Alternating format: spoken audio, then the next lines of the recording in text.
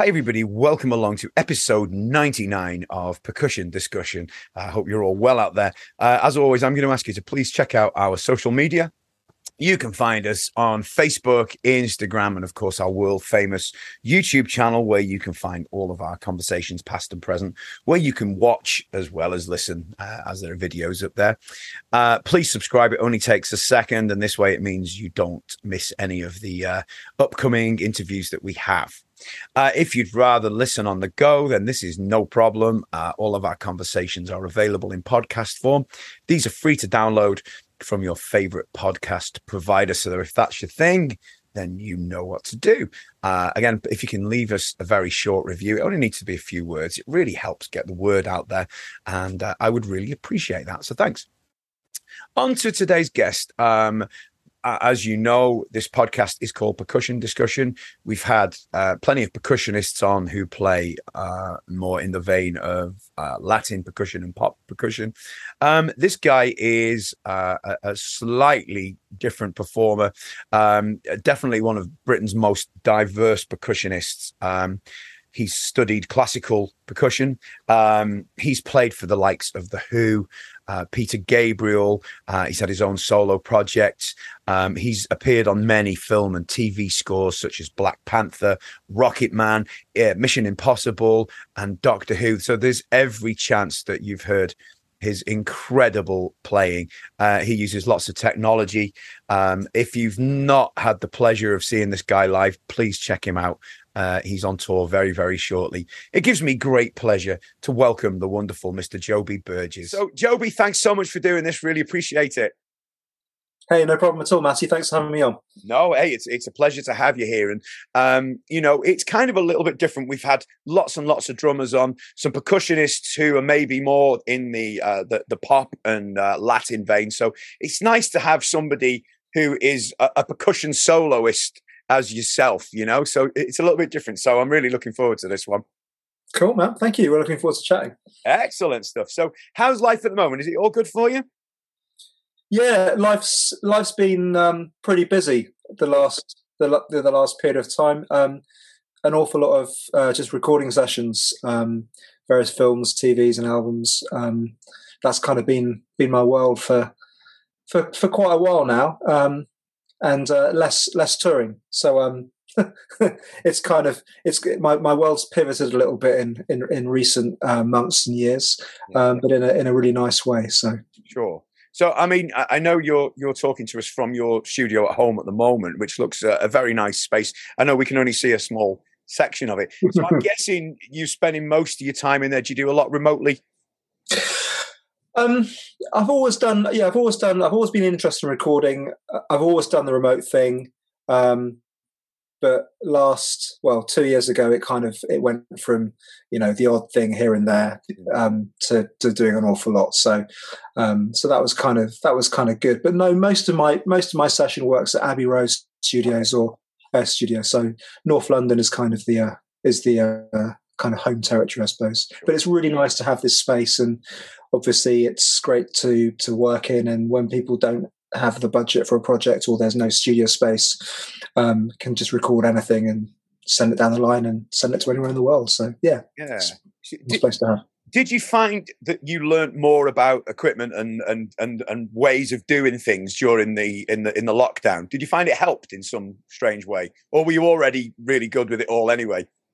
To be honest, I was pretty up together with it. I mean, it's kind of like, I'm a percussionist, first and foremost. I'm not an engineer, but when I was a kid growing up, I started by sort of songwriting and playing around 4-track tape recorders before I started playing drums. I grew up as a drummer, not a percussionist. I was a very late starter percussionist. And so the recording thing's always been there. And my major elective when I went to college to study in London, was electronic music. So I basically wrote and recorded an entire album with 30 or 40 different musicians on it. And that was for my degree, that was, that sort of thing. And it's a skill that I keep learning. One of the things I really love is, having engineers here to my studio, which isn't very often, but it's always a brilliant learning experience. just to have people in the room, try some new techniques, get some new suggestions. But you can kind of learn that stuff all the way along the line. I mean, you sit in a recording session anywhere in the world, and you just have to pay attention. You're learning stuff. So yeah. Oh, that's amazing. And the engineers that come visiting, do they like the space? Do they like the acoustic and what have you? Well, it's not.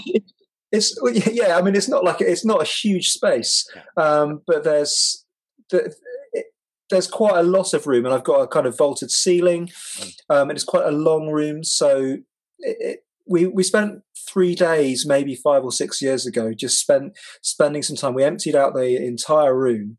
It's an old former coach house, so for coaching horses, when it was built 125 years ago.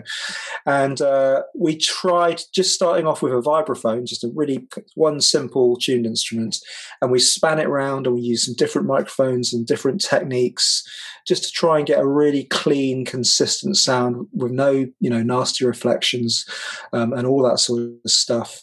And after about 2 days, we made a bunch of test recordings. We got something we were really pleased with. And the process from there was simply putting more different instruments in place. So we took the vibes away and we put a taiko in there. We took taiko away, put some toms in there. We took the toms away, we put some bits of metal in there. And it's just it just then becomes a bit of refinement of microphone choice and what you're doing with the preamps. It's a bit more time consuming than doing drum set from home, because obviously if I'm doing a session, I'm doing 4 or 8 cues on a movie, then I'm not playing the same instruments in every cue. So I have to keep moving things around, but there's a really nice basic setup of 3 or 4 pairs of microphones, which are just all, straight into the desk. And I just have to make some tweaks and I can kind of get going really quickly for people. Well, you mentioned that the vibes were the first thing that you tried to play about with. Would you say a vibes one of the trickiest ones to get a decent sound on, or is it just coincidence that? A marimba would be the easier thing to put there, but a marimba's a really big instrument, so the vibraphone is just a little bit more easy to maneuver around the studio. I think for me, the vibraphone of all the different sort of mallet instruments that I play, it's the one that's kind of closest to the human voice. It's got the most things you can do with it. So, I mean, you can strike it and you can, play different notes, but you can also bow it, so you can get long sustained notes. It's got a pedal, so like a sustain pedal on the piano. It's got a faux vibrato, so you can. It's a bit like the way a Fender Rhodes works, where the speakers kind of are in line and out of line, in and out of phase. So there's got quite a lot of things you can do with it, so you can think about different elements of the sound. So I think for me, whenever I'm playing mallet percussion, vibraphone and marimba are the workhorses for sure, but vibraphone is the one that's got more flexibility. So yeah, I think if you can get a nice sound on that, then everything else kind of fell into line quite quickly. Yeah, it makes sense. I mean, it's funny, as I'm sure there'll be a lot of drummers watching this, and things like note lengths isn't something you generally have to worry about if you're playing a drum set, is it really? But when you're playing a tuned instrument, especially vibes, you've got to consider that, haven't you? Which is quite cool. Yeah, no, absolutely. I think it's sometimes I mean, obviously we can all play long notes, because if we're filling through something, or if we're rolling through something to fill up a kind of fill up a piece of space, then we need to think about where that stops and how we grow that gesture in and out. So I don't think it's so different. I mean, you just don't have to you have to think more about the attack on if you're just playing drums. But yeah. Well, there we go. There's a place for everything, isn't there? Now, you've got a new album coming out pretty much the end of this month. I think you said it was the 30th of September, and a tour starting on the same day. So I'm guessing you're glutton for punishment. I'm guessing, did you record that in your own space then? Well, it was kind of hybrid. The idea originally was to record it down the smaller space at our studios in Hampstead, which is the studio George Martin built. I think in the 70s, it might be the 80s. It's after Montserrat, so it's probably the 80s. Which is a great, it's one of the 2 main spaces to record in London, one of the big rooms. but the Air has a smaller studio, Studio One, which I've done an awful lot of work in. It's a really beautiful space for recording percussion. It works really well in there.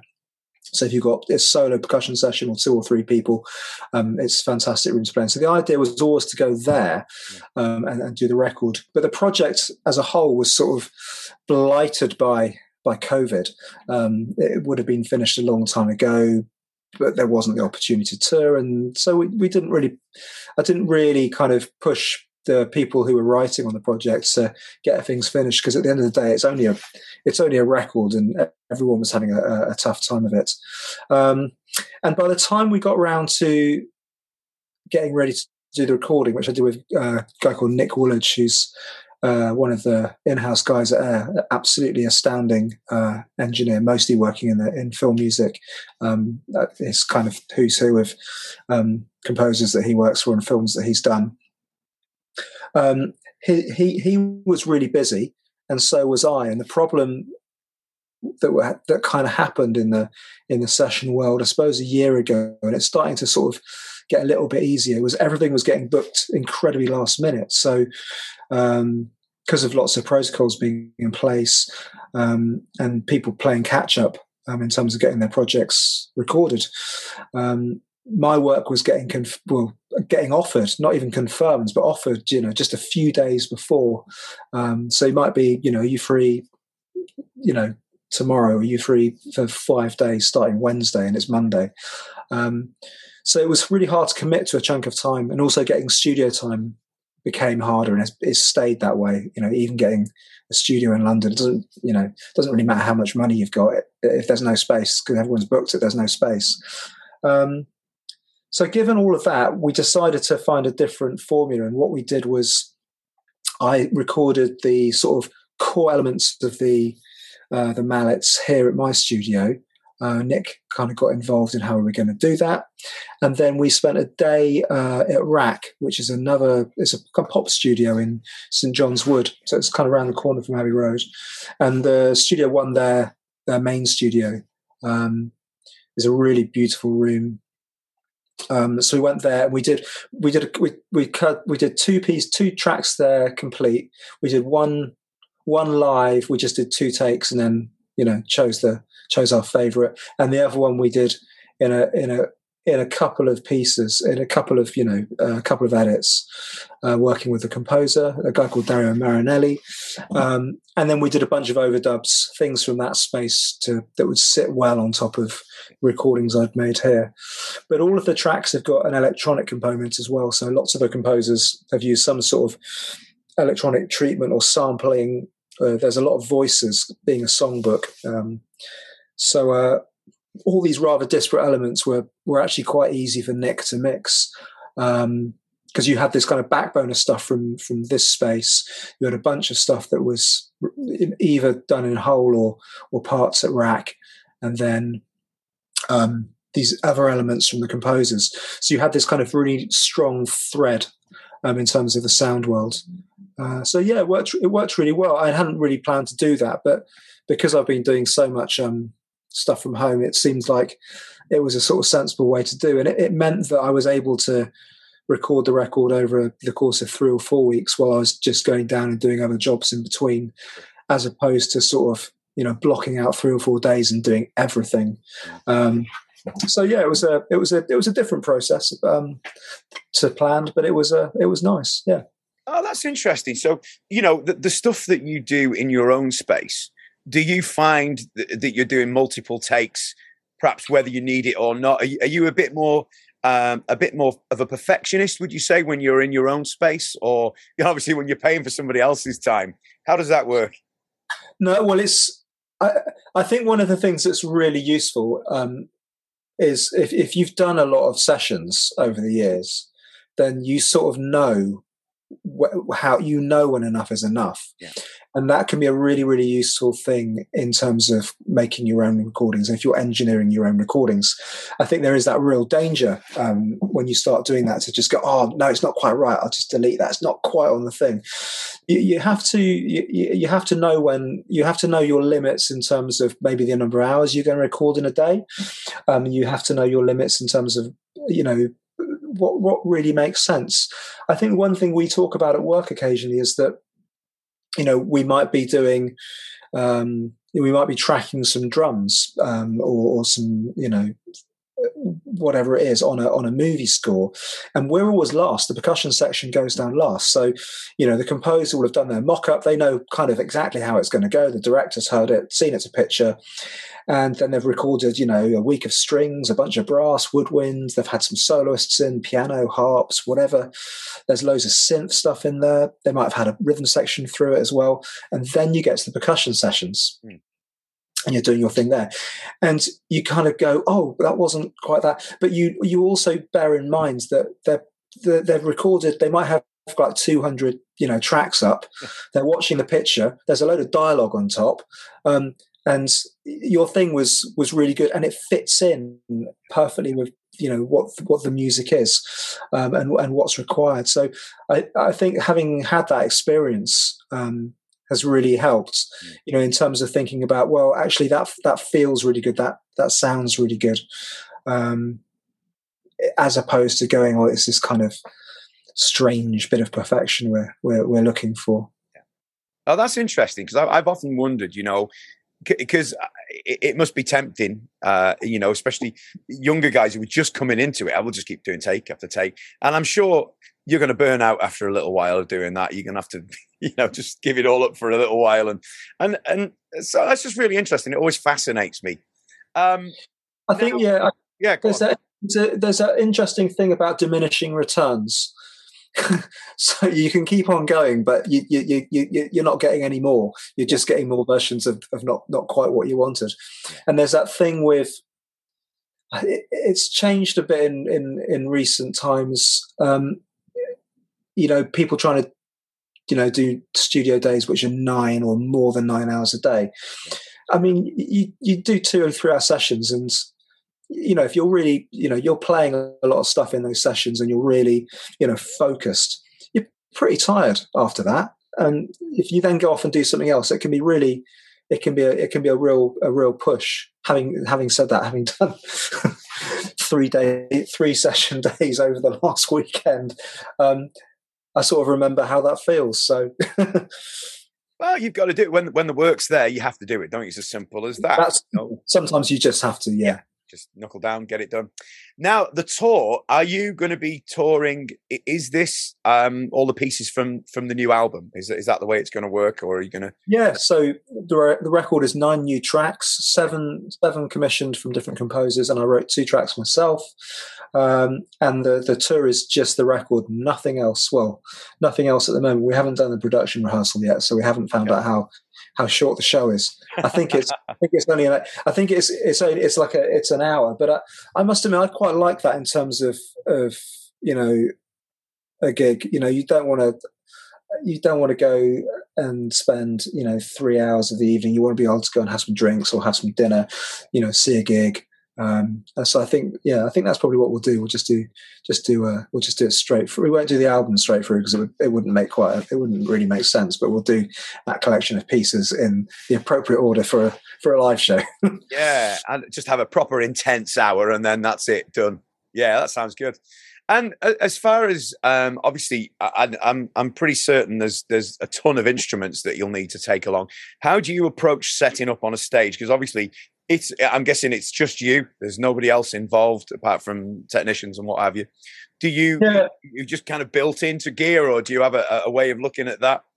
Well, that's a really interesting question, because one of the great problems with playing drums and percussion is that we do tend to create this massive barrier between us and the audience, and I've always looked for ways around that. And there are a few solo pieces that I've played, and of which they've been the most successful pieces.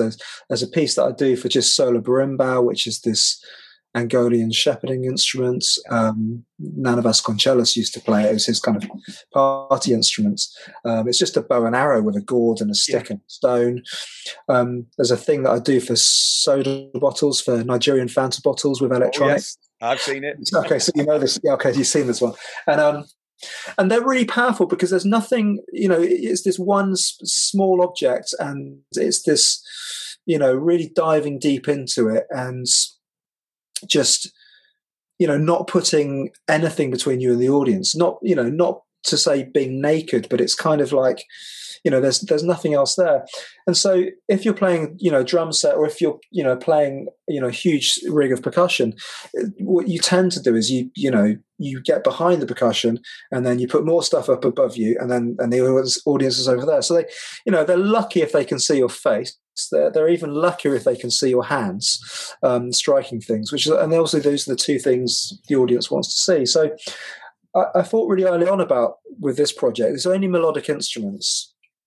And what I've designed is like an L shape with no instruments at the front at all. Okay. So all the composers had to kind of write with this in mind. So on the left side is a very large marimba with various bells and gongs mounted above it. But if you're sitting in the audience, you can see right down the instrument, and you can see the contact and all of the instruments. And there's a kick drum which is kind of stuck out of the way with one of those brilliant extending pedals. And on the other side is the vibraphone with a thing called an allophone, which are these aluminium sort of discs, like kind of UFO discs. Okay. A kalimba, which is a little fun piano, and then at the back there's this thing called a space harp, which are these very long rods of. So you can play it. Yeah, you rub it. In America, they call it rub rods, and it kind of makes this semicircle of instruments which I sort of inhabit, but it means that the audience can always see what's going on, but they can also see you fully in terms of what you're doing. So they can see the paddling, they can see, the sticks going up and down. They can see the changes of mallets. They can see. Often you have to move across, from one side to the other, or from instrument to instrument. So just try to really think about how that was as a presentation, as opposed to just seeing a wall of gear. Where you can't really see anything. Do you remember Eric Delaney? That yes, crazy. I remember seeing him. I've seen him a few times, but I saw him as a kid. I think it was somewhere probably in Bristol, and the world's smallest big band, wasn't it? And he had all the jokes, and he had everything, but he also had the drum set, big double bass drum set with all the toms, timpani. And typically, but he had it. But the drum set was on this riser, so it went round. So it all went dark, and then the whole thing went round. So you could actually see. You can actually see what was going on, and it's not that thing, because on the screen we can. It's nice when we're watching a video. We can see what someone's doing from above or from the side or whatever. But don't necessarily want to go to a gig and watch a screen always. So that was for this project. That was kind of the thinking, to kind of create this one setup where it was fairly open and people could kind of get a good look at what was going on. Oh, that sounds amazing. Well, it sounds really exciting, that. And there's one question I have to ask. Obviously, you've got, I think you said 7 pieces commissioned. Yeah. How do you go about? I'm assuming you'll learn all the repertoire. There won't be any music stands on display, or do you kind of sneak a few in, or how does that work? Well, some of it's really hard, so I'm not going to. Yeah, it's not all going to be memorized. No, and also, I mean, I'd like to. That's always kind of nice, but I mean, the thing is that the music stands are the worst. If you have got any bit of sheet music, then that's always even more problematic, because if you've got an instrument and then you've got a stand, that tends to go between you and the audience as well. But no, I mean, the album I recorded last September. It was mixed and mastered over Christmas. So I've actually just started relearning the piece so the last week or so, ready to take them on tour. So we made some videos at some point last year as well. We made some live performances for Cambridge Music Festival, who were one of the people who helped fund the project. So they commissioned the pieces. The idea originally was the first gig would be with them. Sadly, then happened. So we made some videos for their online festival, which they did. I think it was probably last December, I think, something like that. So we made some videos for them. And a lot of those videos are coming back out now, so you can watch those online as well now. So it's kind of been, it's bit of a process, but yeah, I'm relearning things now. I spent today relearning one of the pieces that I wrote because I couldn't work out what I'd written. So, so I mean, this is one thing that's always fascinated me with professional players. You know, be it percussion or any other instrument. When you're on stage and you're on your own, you know, and you've got an auditorium full of people watching you. Do you use your music purely as just, you know, a safety net, or are you actually because it never looks like that you've got your head in the part, you know, it always looks artistic, sounds great. And I'm just wondering, how much are you just using it for just to remember odd little sections, or are you actually following it all the way through? No, not following it all the way through. Okay. I mean, it's more of a, you know, it's kind of an aid. I mean, I think music in general written music is certainly a roadmap. I mean, I spend a lot of time reading because not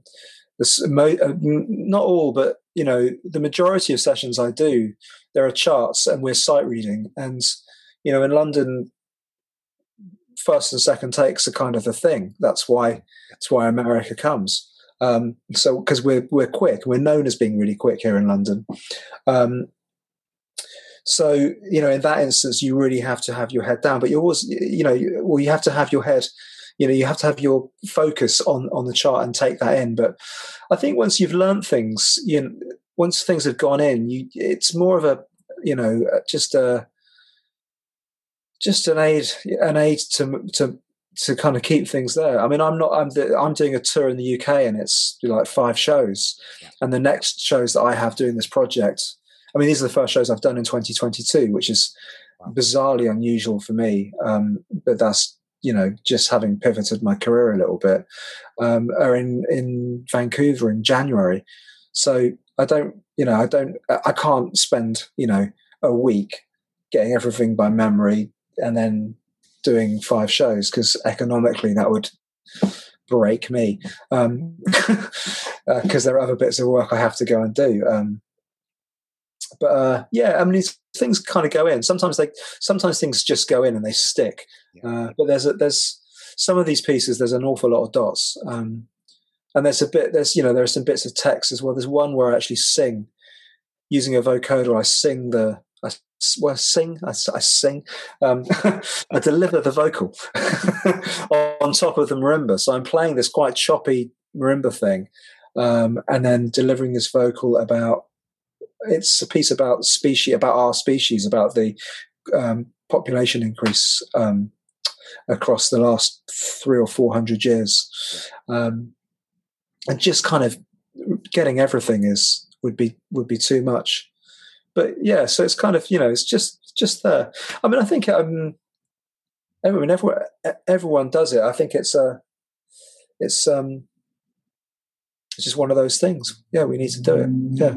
Yeah. Well, I'm certainly not knocking it, because as a reading drummer, I'm terrible. If there's a part there, I will look at it regardless. Oh, okay. I know it.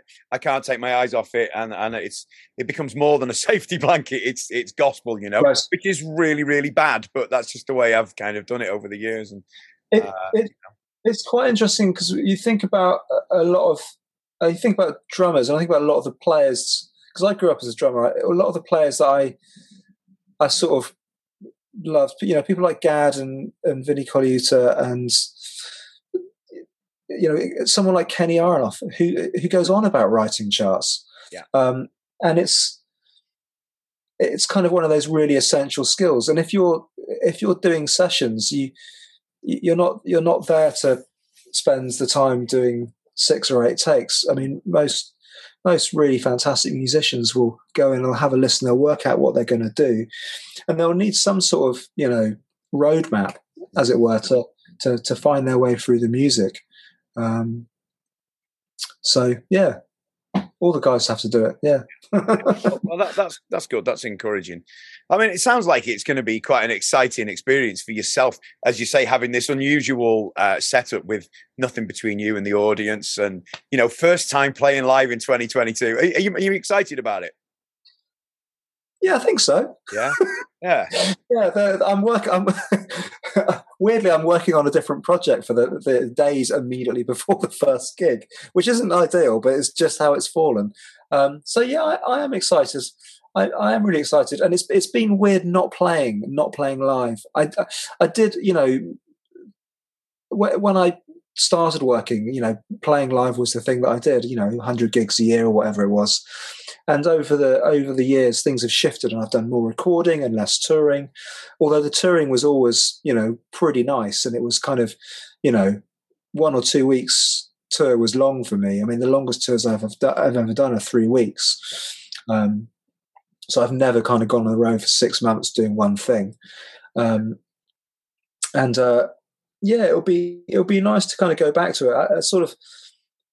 I think I've missed it, but I'm not entirely sure. But the few things that I did last year I found very weird. I found them not hugely enjoyable, which was strange. I'm not really sure if that was a mixture of what the projects were, or if it was just the way that the audience was at that time. It was people kind of coming back to it. Yeah. It felt a bit different. So yeah, no, I am looking forward to it a lot. Yeah, oh. I'm not sure I'm looking forward to sitting in a van, but there we go. Well, you can't have one without the other, unfortunately, can you? So, if you don't mind, Joby, let's take us back to kind of your early memories of music. I mean, forget drums and percussion for now. Let's go back a little while. So I suppose my first love was W.H. Smith's in Wiltshire, buying 7-inch singles of all things pop. So like 1986, everything that was big in '86. It's all that sort of stuff. That's what I grew up listening to first of all. But I was really lucky because I grew up in a household of music, and I was exposed to this really wide array of things. So my dad had this amazing record collection, and it went for everything from, Miles Davis and Milt Jackson, modern jazz quartet, all the way back to, Mozart operas, and he was quite into modern vocals, people like Leonard Cohen and Eurythmics and stuff like that. So all that's, music was a really big thing in the house. My parents weren't musical at all. So it's kind of weird, really diverse mixture of stuff that I was sort of brought up in. And I suppose I kind of went the usual route. I mean, I started playing rock and roll drums when I was about 12, and I got quite into jazz quite quickly. Used to play a lot of big band stuff and also sort of trio and septet stuff as well. And then percussion came along a bit later. I mean, because I could play drums, it was always, can you play in this thing? And maybe you could play this thing that's not the drum set, but it's, a bass drum or it's a snare drum, or, there's this thing called the glockenspiel. Can you play a few notes on that? Well, yeah, it's a bit like playing drums, but it's not. But there was a piece of music that a friend of mine, Graham Fitkin, wrote called Hook, which is this thing for four marimbas with rototoms and kick drums. It's kind of influenced by Chicago house music. It's a piece from the early 90s. And I remember buying that on like a sampler album of kind of new music. So it'll be in the section with, Michael Nyman and Tangerine Dream and, Kraftwerk. It's kind of that sort of section. Yeah. And I was like, I've got this thing. It was like two quid. It was like the sampler of this new label. And it was the first track on there. I went home, I was like, wow, this is really cool. Because it's just got four to the floor bass drums and this very choppy house music sort of marimba writing, all in unison. So it's kind of, it's this really big sound. And, that sort of really opened my ears up to something different, and I went and got some lessons playing the marimba, and I suppose kind of the rest is history, because I almost didn't I then went almost straight to college, playing on orchestral course, as opposed to going playing jazz drums. And then I'd fallen into things like Frank Zappa and Varese, so quite modern experimental music. I mean, Zappa's obviously a rock and roll guy, but he was really into writing really out there, very difficult music as well. And the beginning part of my career was playing some of that sort of Fleischert music. Have you ever attempted the Black Page? Yeah, I've played the Black Page, not for a long time, but yeah, that's some achievement. That nice little gentle sight reading.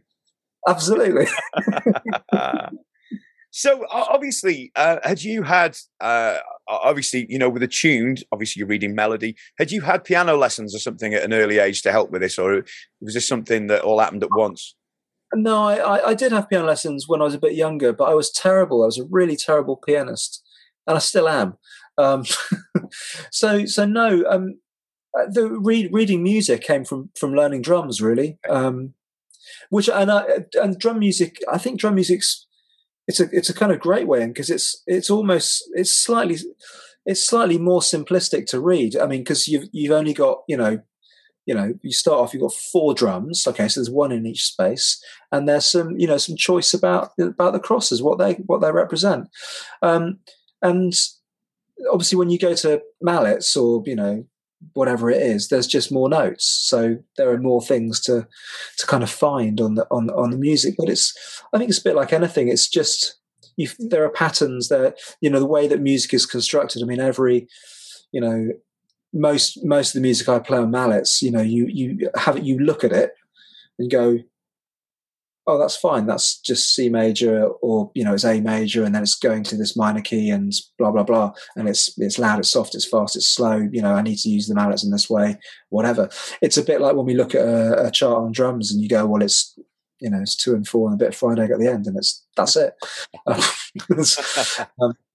It's not. I don't know. It's kind of. It's just. I suppose. I mean, music's just like it's just like another language which we've all learnt. So yeah. Absolutely. So obviously you've gone to, did you say it was Guildhall you went? Yeah, I was at the Guildhall in the 90s, which was a great place to meet. Met some amazing people there. So yeah, that was cool. Good and obviously you study, I know I mentioned the classical word earlier on when we were off air, and it was a wry smile. Now, you understand what I mean. They're classical percussion instruments, aren't they? And you need to learn the correct way. I'm the worst tuned percussionist on the planet, as anyone who's ever heard me will back it up. But I'm always in awe of people like yourself who have that skill. I mean, was there ever any intention that you were going to be a section member in an orchestral percussion team, or were you always going to be a solo percussionist? You're going to be your own man? Well, no, I don't. No, I don't think so. I mean, my interest. Well, I did when I first graduated. I did a number of different things. I took on some teaching commitments, mostly teaching drum set.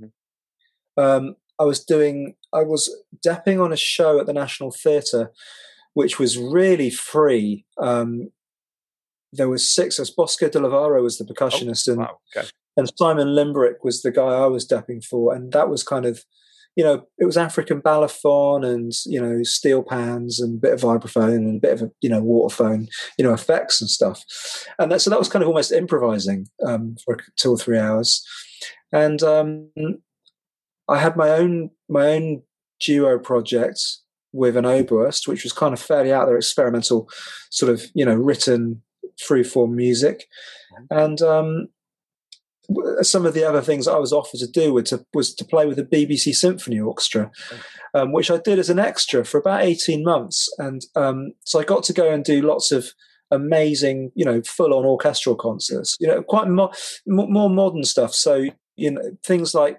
I got to do stuff like Stravinsky's Petrushka, which is, 100 years old now. So that was about the oldest thing I was allowed to do. And that was really playing in an orchestral section. And I really enjoyed that experience. We went all across Europe and we worked with Pierre Boulez, very famous French composer, and, doer of good things. He built a huge electronic music studio in Paris in the 70s. And I really enjoyed it, but I did always feel like, I was one part of 120 10 people sometimes. Yeah. And, what that experience really taught me was that I didn't really want to be one of 110 people. I wanted to be one of something a lot smaller. So I sort of then did a lot of chamber music for, I don't know, the kind of coming years. Did a lot of work with my old percussion group Ensemble Bash. We toured a lot with Joanna McGregor, the pianist, Stuart Copeland, for a lot, and Nana Vasconcelos, various different people. And that was also, that was like kind of for percussion with other guests. And that was, so it was always getting smaller, but you'd be making a lot of the artistic choices and thinking about those things. And the solo thing really came out of a project called Power Plant, which is a project I formed in 2005. We put out a record a couple of years later, and it was electronic. It was kind of electronics and percussion, and the percussion was really small. There was like a kind of half drum set, a few sort of found objects. This cool electronic instrument called a xylosynth, which is built here in England in Leicester by a guy called Will Wernick. And it's like a synth, but you play it with mallets. So, you can play pitches and, you can play soft synths and samples with it as opposed to, sounding like a marimba. And it means similar to a mallet cat or yeah, it's like a mallet cat, but much, much better. Okay. Because it's not made of bits of rubber. It feels like you're playing a real instrument. It's got like these wooden keys, really beautifully crafted. And so that sort of project was originally myself with a video artist and a sound engineer and a string quartet. And that obviously was quite expensive as soon as we went out of the UK. So the string quartet didn't come a lot of the time. So we had to find some more bits of repertoire. So that became a kind of a trio project to go out. And then a few projects down the line, it was kind of, I did some things that was just myself and electronics. I suppose the electronics for me is the binding thing. I don't really go on stage and play like totally solo. I'm always using some sort of electronic treatment. And in fact, on this new record, there's one track which I play, with nothing more than just like a delay. So it's just the marimba playing these kind of long tremolos into a delay unit, and then that's the result. That is, that's the piece. There's nothing more complicated than that. It's just one shape. Yeah. So I suppose it's a bit like, I think it's probably like most people's careers. Things come along, and you get known for doing one thing, and you get asked to do more of it. And if you put yourself into that sort of sphere, then that's what happens. So I didn't really set out of any great plan. I've just always done. I feel very lucky, but I've just done the things that people have invited me to do. And by saying no to some things, that's kind of, that's the choices you make, I suppose.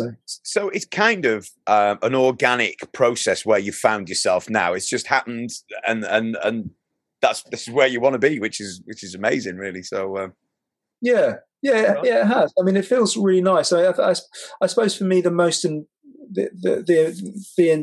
the ongoing relationship is mine with the writer or the composer or the producer, irrespective of where I'm doing a solo project and recording and touring and commissioning, or if I'm going to the studio to work on a TV show or whatever. The interesting thing for me is that dialogue, that bit of conversation with that person to create something, and what thing that I might bring that will, make the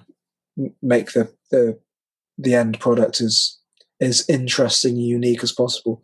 People are often after, the newest sound, or what haven't you done on anyone else's record? What instrument haven't you played on someone's film? I mean, that's kind of, people are often wanting, that new thing. Which boundaries can you push? Yeah, totally. Yeah. Do you know, you've just jogged my memory when you said Ensemble Bash with Stuart Copeland. I know he talks about that quite a lot in his book, doesn't he? If you've read it, I don't know if you have or not. I haven't read Stuart's book. No. He mentions Ensemble Bash in it, and were the gigs in Italy? Was there a lot Yeah, that's right. Yeah, so we like did a fun gig. It was it was a brilliant few years actually. I think it was like early noughties, and the first show I ever did with Stuart, it was it was a double header in London. So it was Stuart's, a collection of Stuart's film music, and I mean none of the Police stuff, but it was kind of a collection of film music and TV stuff and other bits that he'd written along the way, and with a small kind of an orchestra. It's like 15 piece. It's kind of tiny, but then 4 percussion as well. And then in the first shows we did, the support was Bill Bruford and Earthworks. Oh wow! Okay, now we're talking. Yeah, so it was kind of this weird double header of Bill Bruford and Earthworks was only like a 4-piece, and then Stuart with his band, which I suppose was like 20 people, came in afterwards. And then I think in the autumn we went to Italy and we did 4 or 5 shows. We recorded this record called Orchestrali, but we used to open up. So Bash, the quartet, used to do the first 25 minutes, and then we'd be joined by the rest of the band and Stuart, and would play all of his music. And yeah, it was a really beautiful time. So fun memories of Italy. We did lots of tours there with Stuart. Oh, amazing, just incredible. Now there was one thing I don't really write questions down, but but you wrote one down. Well, bullet points more than questions. Okay. and obviously you mentioned the piece Fanta. Okay, now if anybody watching or listening haven't seen it, had the pleasure of seeing this, can you just explain a little bit of how it works? Because it's incredible. is the only way to describe it. Yeah. So this is a piece that was written for me in 2006 or 7. A friend of mine, Gabriel Prokofiev, who's a producer and composer. We were sort of doing our own things in different bits of London at the same time, and we were like, "Oh, we must do something together. You know, this feels like a cool idea." So he came up to my studio, and we had this long conversation about music and drums, and what he might be interested in doing. And just as he was about to leave, he said, "Oh, what's that glass Fanta bottle doing on your?" It was in like there's percussion instruments here. There was obviously a glass Fanta bottle there, and I had this Nigerian Fanta bottle because it's serrated, so you can use it like a guiro, like a scraper. So I just have one in my bag all the time, in the toy bag.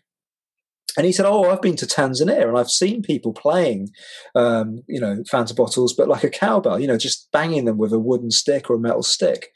So, "Oh, okay, cool. Well, yeah, why don't we do a piece for a Fanta bottle?" So, it uses 2 full bottles of Fanta. So, and it's this kind of larger Nigerian size, and the first half of the piece, you use a metal beater, a small metal beater, and you effectively do everything you can to the bottle to produce sound from it. And also at the same time, I'm using a looper to kind of record myself and sample myself. And then I'm using the laptop to process the sound and filter the sound.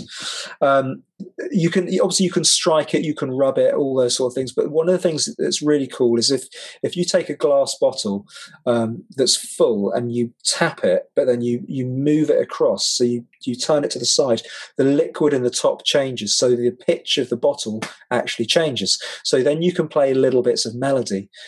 So that was kind of the, wow. So we made this piece. It's like 7 minutes long. And about halfway through, you put the bottle down, you open it up, and you play it in a whole different way. So if you haven't seen it, there's a couple of different video versions online, and you can work out how many things you can do with a Fanta bottle. Because it's on your YouTube channel, isn't it? I think that's where I viewed it. Yeah. We recorded. There's quite a recent one which we did during COVID, which was shot. I think we did a bunch of pieces down in Oxford, in a theatre in Oxford. So there's a really nice kind of fairly recent version of that piece there, and it's got a beautiful video as well. So Kathy Hind is a visual artist that I've worked with for many years, and she created all this beautiful video using stuff from an orange factory in I think it's from Brazil. It should probably be Spain, really. That's where oranges are from. And then she got loads of old Fanta adverts from the 70s and 80s. So they sort of appear later on in the piece as well. So it's kind of got this lovely sort of retro sort of video that accompanies the performance as well. So yeah, it's nice. An incredible piece. Has anybody from Fanta seen it? Do you know? Have you had any correspondence from anybody? I haven't had the pay. I haven't had the check. No. My lifetime supply of Fanta. Who knows? I'm not sure I do. Do you know something that interests me? And that is when somebody composes something like that for you. I mean, a Fanta bottle isn't your standard percussion instrument. How the hell is that notated? How do you take the composer's wishes, if you like, and bring them to life on something like that? Well, that particular piece, because there's so much electronic processing, the score is very it's quite loose, just in terms of, you know, there's a motif and a gesture which you do, and then you sample it and you go on to the next one and you build the piece. I suppose a bit like in the jazz world, with the way that with that piece, and it's a whole suite of movements. We're using different instruments we did in the end, so that sort of grew into a bigger thing. It's when we got down and made the recording, that sort of fixed it. You know, that's the final thing.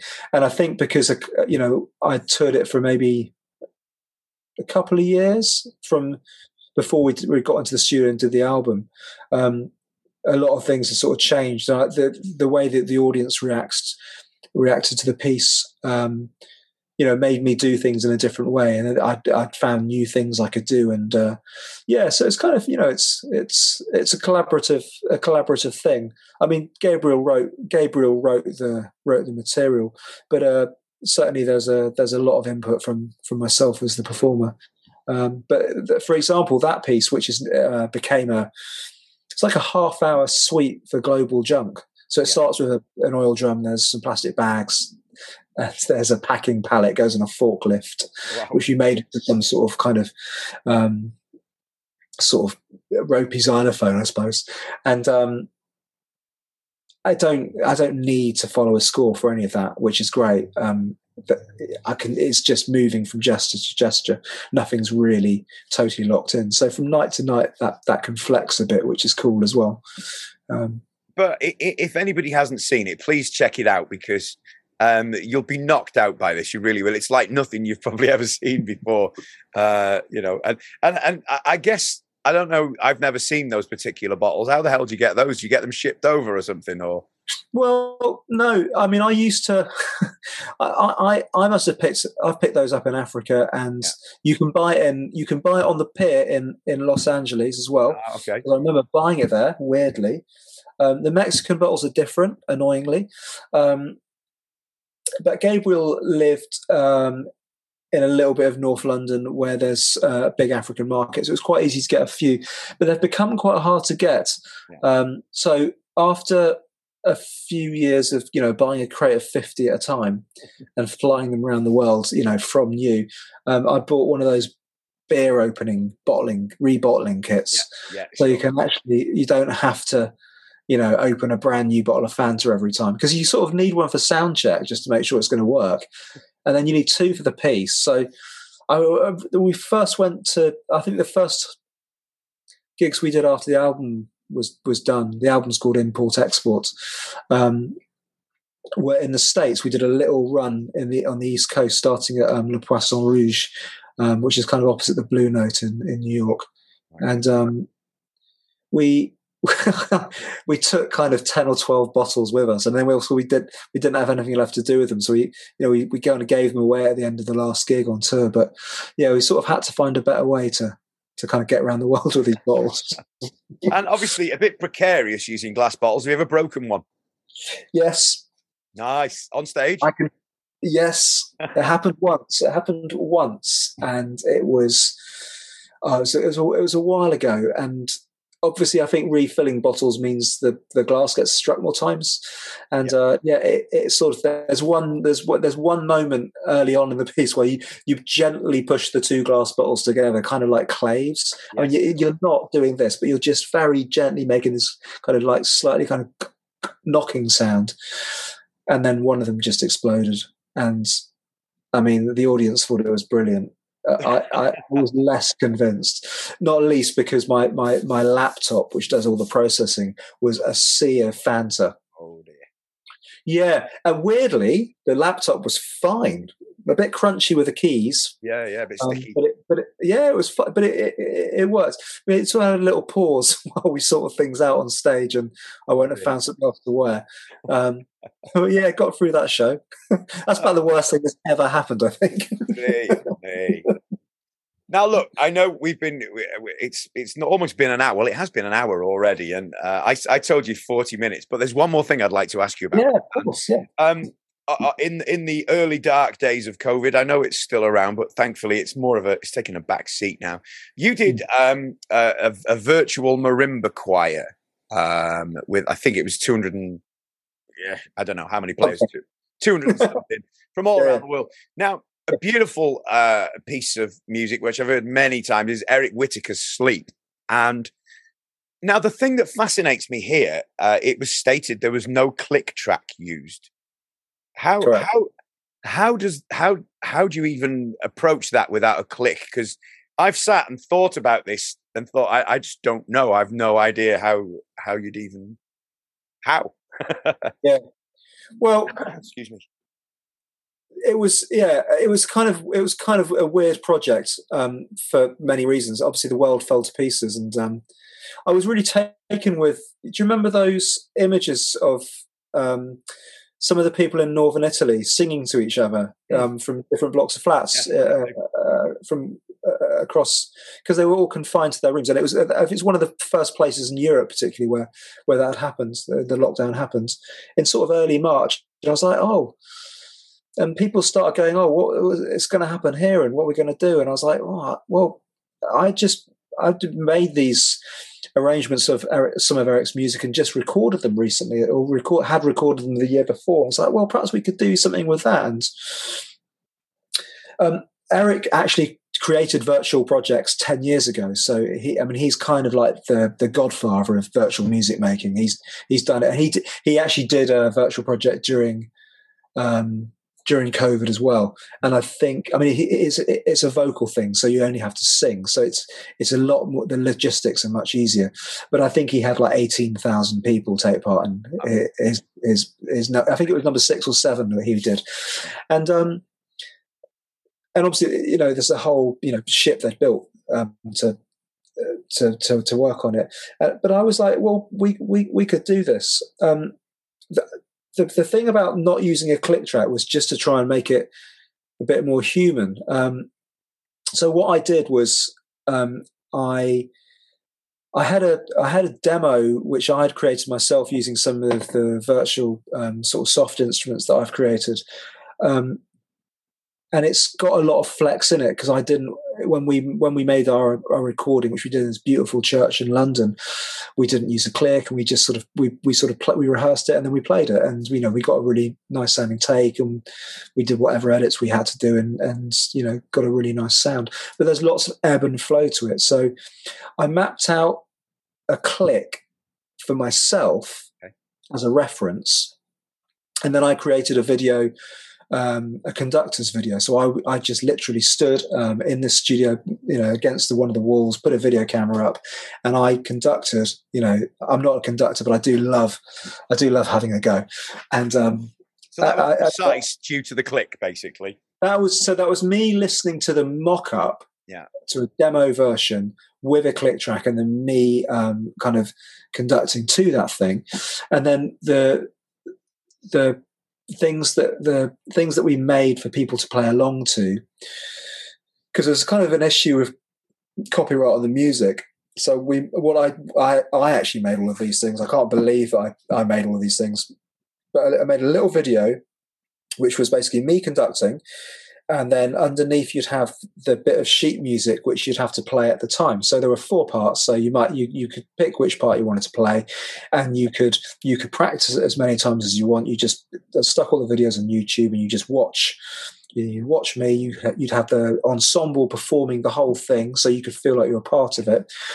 And it was just it seemed like a really nice way to do it. So all those, young people and some professionals and who had an instrument but no one to play with because everyone was locked in at home, they could have this kind of music making where they could learn this new bit of thing. They could use whatever. They didn't have to use a marimba. They could use any instrument they wanted. I even encourage people to make a bottle phone, which is just a bunch of tuned bottles, and you'd have this experience of kind of working with me, I suppose. You'd have to follow. You'd have to watch me in order to get everything in the right place, to get your offs and get the starting points and things. And it worked. Yeah, it worked brilliantly well, and loads of people from all around the world. I think that it's like 40 something countries people put videos in from. They sort of all came back, and then the horror of how we're going to put all that together dawned upon me. Wow. Yeah. But there was kind of like 3 weeks where people were doing their bit, making their recording, making their video, and then there was 3 weeks of fairly intense production. I was lucky to have 3 friends who did an awful lot of very impressive work to put that final video together. So yeah, if you haven't seen that, it's a lovely. I want to say memento, but that's probably not the right word. It's just a lovely thing that we made at that time. It's the results are stunning, aren't they? And something to really look back on and be proud of. That that you were at the helm of it all, and yeah, I think it's fabulous. But the no click thing has always fascinated me. I thought, how does it? But now it makes sense now.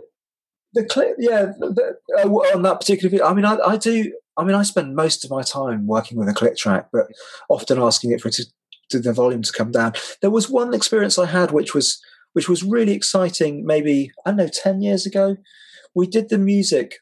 When you go to the cinema and you see the adverts for the film that will come out in 6 months or 3 months, when Jurassic World was done a couple of times ago, we did the pickups.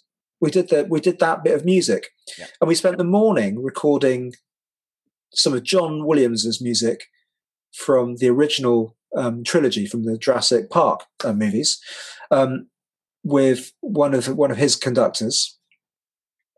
To something called streamers. So something in the movie business they used to use to get the music synced with the picture was this thing called streamers. So it's basically this line moves across, and that shows you where the beats are, and only the conductor gets to see the streamers. Like so karaoke, where the words light up.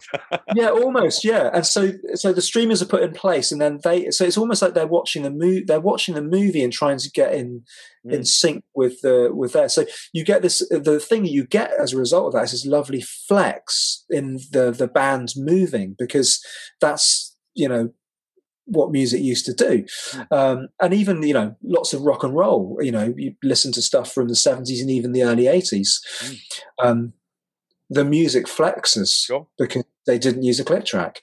And then in the afternoon we recorded Michael Giacone, who did the 3 subsequent films, and we recorded some of his music, but that was all on click. It was like, oh, this is easy. We don't even have to think about this. It was a kind of interesting day. I mean, it was lovely to record all of that music again, or some of it again, and some of it for the first time. But it was that experience of being on and off click, kind of really, being off click in a big room, Abbey Road 1 with, 80 people in an orchestra. It's really odd experience, and also all that percussion's really rhythmical as well. If you listen to the theme from Jurassic Park and you listen to what's going on in the tuba bells and the Glock and it's lots of like sixteenths, and then it's not, that's all interlocked, but then that's all sort of moving, and you're hearing the French horns on one side of you, and then slightly afterwards you're hearing the trumpets on the other side of you. But obviously the Decca tree, which sits above the conductor, is capturing that whole thing, and it's all, it's this beautiful, beautiful thing. So different sort of skill. Wow. Do you know what? You've had, you're a young guy and you've had this incredible career already. And, who knows what's ahead of you. Obviously, well, we know what's immediately ahead of you. You've got to get out and do this tour. Joby, what can I say? Thanks so much. This has been totally different to normal in a really good way. As I say, it's normally just generally drummers. I don't mean just in a derogatory term, but I just offended every drummer watching and listening. But you get what I'm saying. It's nice to have somebody a little bit different on, and you've given us a great perspective into what you do. So thank you so much. I really appreciate it. Absolute pleasure. Thanks for having me on. So look, best of luck with the tour and the new album, which is out on the 30th of September. And it's a percussionist songbook, if I've got the title correct. Yeah, bang on. My songbook. There we go. Yes, indeed. So look, thanks again, Joby. It's been an absolute pleasure, and best of luck with everything to come. Cheers. Fantastic. Thanks, man. Take care. Bye-bye.